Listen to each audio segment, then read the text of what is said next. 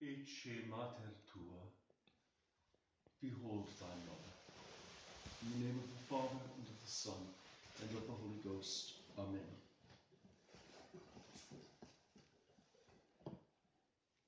We celebrate today the votive Mass of the Blessed Virgin Mary, Mother of Divine Providence. And we do this because today is the Saturday closest to the anniversary of our arrival in Ireland on, Tom Elijah, you would know, was it February 29th, because it was a leap year, 2012. We are then here 8 years, and what the providence of God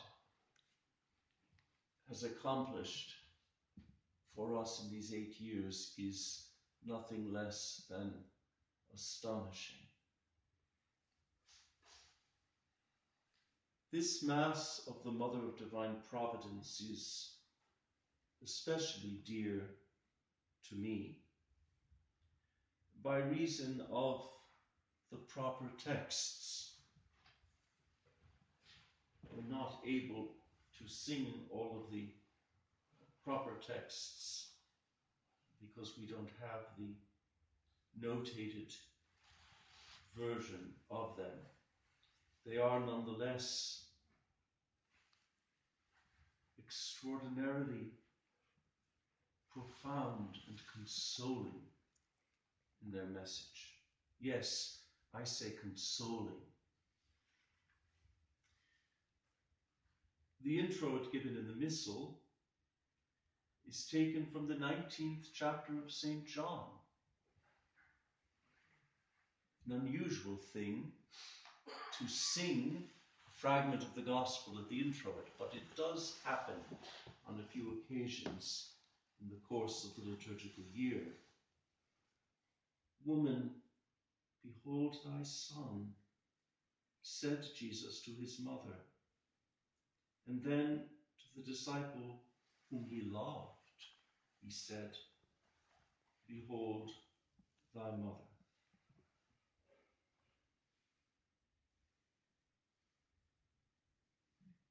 The Blessed Virgin Mary is given to us by Jesus from the high place of the cross, the place of his enthronement. The crucified Jesus is King. And the first gift he makes to his church from the high place of his enthronement is the gift of his mother. And she is given us in a special way as the mother of divine providence. That is to say, she who collaborates, cooperates with the providence of God that rules all things mightily and sweetly. It is Mary who cooperates and collaborates most intimately, most effectively, most perfectly with all the operations of divine providence.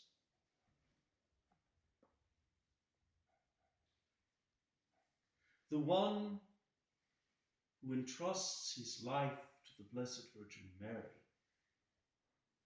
thereby entrusts his life to the providence of God. The collect of the Mass is, yes, I said, consoling. O God, whose providence in its dispositions, the providence of God, orders all things, either by willing them directly or by permitting them. O God, whose providence in its dispositions non falitur, never makes a mistake. Now, is that not consoling? That the providence of God never makes a mistake. And even when the providence of God permits, I say, evil to befall us, the will of God is to draw good out of that evil. And we pray that by the intercession of the Blessed Virgin, Mary, the mother of thy Son, noxia puncta submoveas. Thou wouldst remove all harmful things, toxic things, hurtful things from us, and give us all things whatsoever that will be necessary in the future. I find this a wonderful prayer. The gospel given for this Mass is most appropriately that of the wedding feast at Cana. St. John tells us that Jesus and his disciples were invited to this wedding feast, et erat mater Jesu ibi, and the mother of Jesus was there.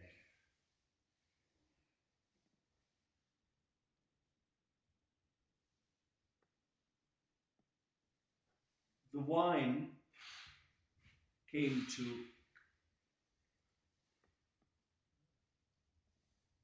be lacking, and the mother of Jesus intervenes, and this is the important thing, without being asked. No one, according to St. John's account in the Gospel, no one went to the Blessed Virgin Mary to say, Madam, would you have a word with your son? No, Our Lady was there. And as always, she was taking in everything going on around her, observing everything. And I think reading the hearts of the bridegroom and of the bride. Just as the Blessed Virgin Mary, present in your life and in mine, observes everything that is going on. She sees what our needs are. And without being asked, because she is a mother, she intervenes. A mother doesn't wait to be asked. When a mother's intervention is necessary, she intervenes.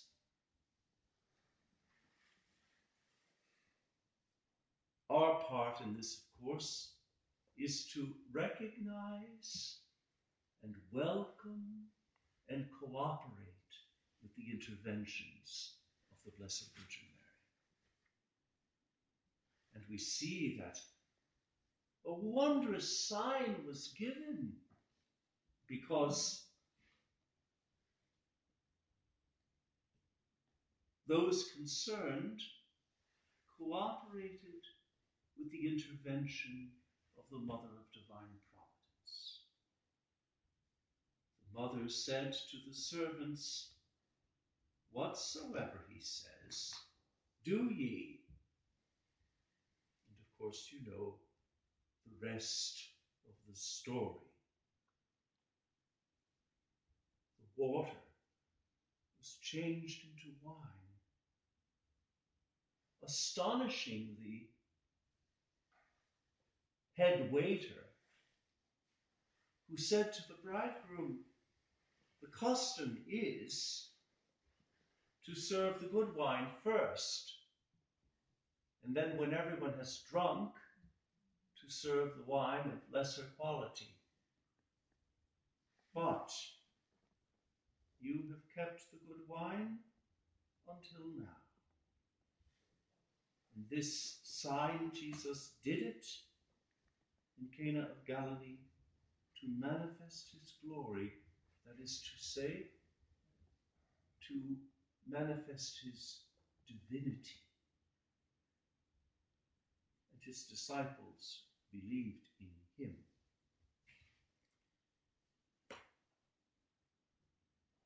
Whenever Our Lady intervenes, she does so in order to increase our faith in her divine Son. And I can say, after 8 years here, that Our Lady, Mother of Divine Providence, has intervened over and over again in big ways and in little ways. In little ways because the Blessed Virgin Mary is the most sensitive and attentive of mothers. She notices even the little things, and she looks after them. This has been my experience. And I remember some years ago celebrating this votive Mass of the Blessed Virgin Mary, Mother of Divine Providence, on the anniversary of our arrival here, and being absolutely astonished when I read the communion antiphon. Filii tui sicut novelle olivarum in circuitu mensae tuae. Thy sons shall be as shoots of the olive tree round about thy table.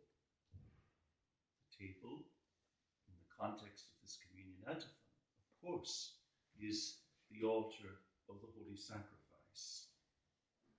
And there are new shoots all about the altar. When we arrived, Father Benedict and I, 8 years ago, there were 2 of us.